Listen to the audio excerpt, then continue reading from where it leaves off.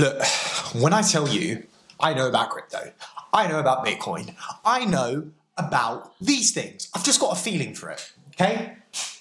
What Web 2 was for our parents is what Web 3 is to us. And when I talk about our parents, I mean like boomers, probably. Yeah, boomers. Around that era. Okay, boomer. I just feel that despite everything that's happening in blockchain and Web 3 and crypto at the moment, we're still... If you're looking at this from, oh, I've lost a whole bunch of money, the technology, like this still, all of it's going to fall apart. You're looking at it from the wrong way. Why? Because Web3 and crypto and blockchain, it's not about the money aspect of it. It's just a part. You're looking at the technology and what the technology is able to provide humanity in the years to come. That is what you're looking at. Nothing else. Nothing else. Okay? So, when I tell you that this is going to still be a part of this world in 5 years, in 10 years, in 15 years. However, what it may look like is going to morph into something else. Why don't you just believe me? Why? Because I'm just this lowly on YouTube? No, because I've actually spent time looking into this stuff. Not as much as possibly an investor, but enough to get a feel for something and kind of really understand that this is going to be a future that we're going to live in. This isn't some type of fad, right? We've gone through the whole, or we're still going through the whole, we're building. We're going to continue to keep building and we're going to continue to keep iterating. So today, characteristics of Web3. Let's get onto it. Web3 is difficult to define in exact terms. However, it can be effectively broken down into unique components. The biggest of which is the semantic web. Improves upon web infrastructure by generating, sharing, and connecting content-based or understanding of words. Rather than relying on keywords and numbers, search and analysis utilized in context. Thanks to the semantic web metadata, Web3 achieves greater connectivity by leveraging all available information. The user experience dramatically improves. Artificial intelligence. Web3 can process information in a very similar way to humans, or at least that's the capability that we're hoping for.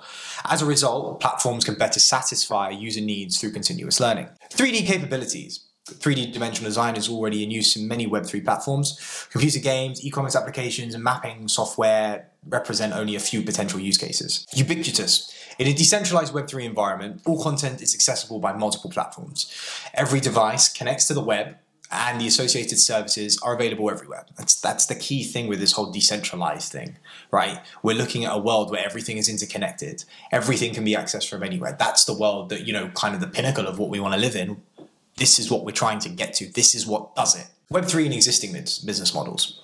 Although we might have only just begun to explore the potential of Web3 applications, their ability to upset the status quo is just completely undeniable. Just look at the world in the last 2 years. Guaranteed it wouldn't be this fast. We wouldn't be where we are without a pandemic. But we're here, so let's enjoy it and let's keep building. Let's keep building and let's keep building. Of particular interest, you want to focus on the amount of decentralized projects operating in traditional industries. Will upend conventional revenue models. It will.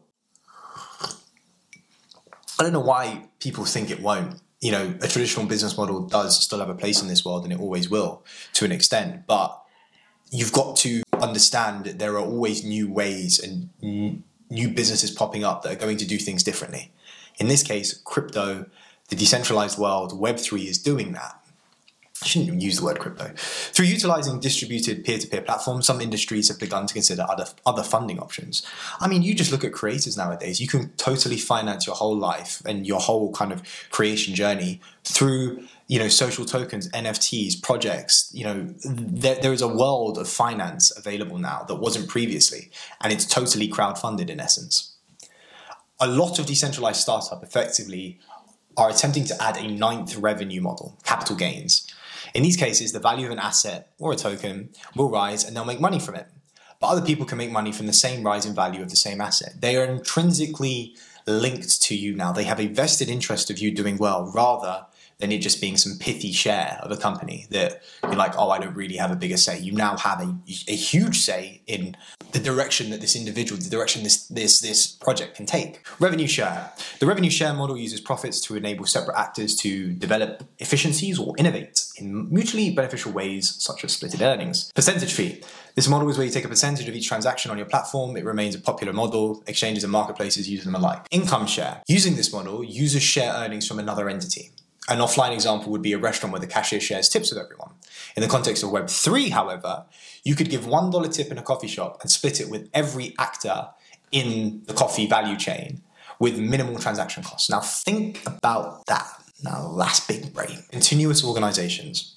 A continuous organization is one that sets up a decentralized autonomous trust, or a DAT, not a DAO. A trust is an immutable smart contract that implements curve bonding to automatically mint, burn, and distribute tokens called fair security. I should look into this. Organizations provide value by the trust by diverting parts of all their cash flow to it. The future of all of this is going to be very interesting, as I mentioned at the start.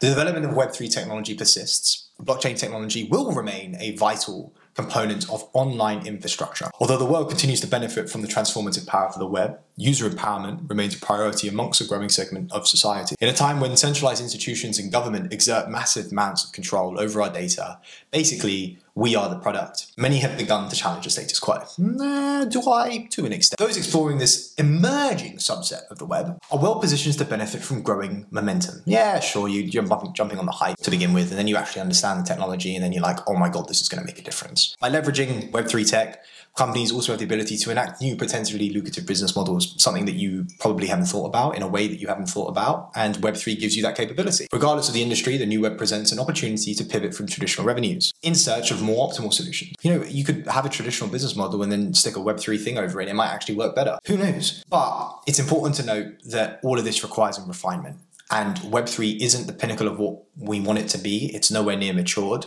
We are still early days, early doors into this. You know, think about the web, like the internet. How far was that? 10 years in, 13 years in. We're in an amazing place. We're in an amazing time. Don't take it for granted. Keep learning, keep pushing yourself, keep finding and looking into new opportunities. Start with whatever piques your interest. And as always, it's been a pleasure. I'll see you soon.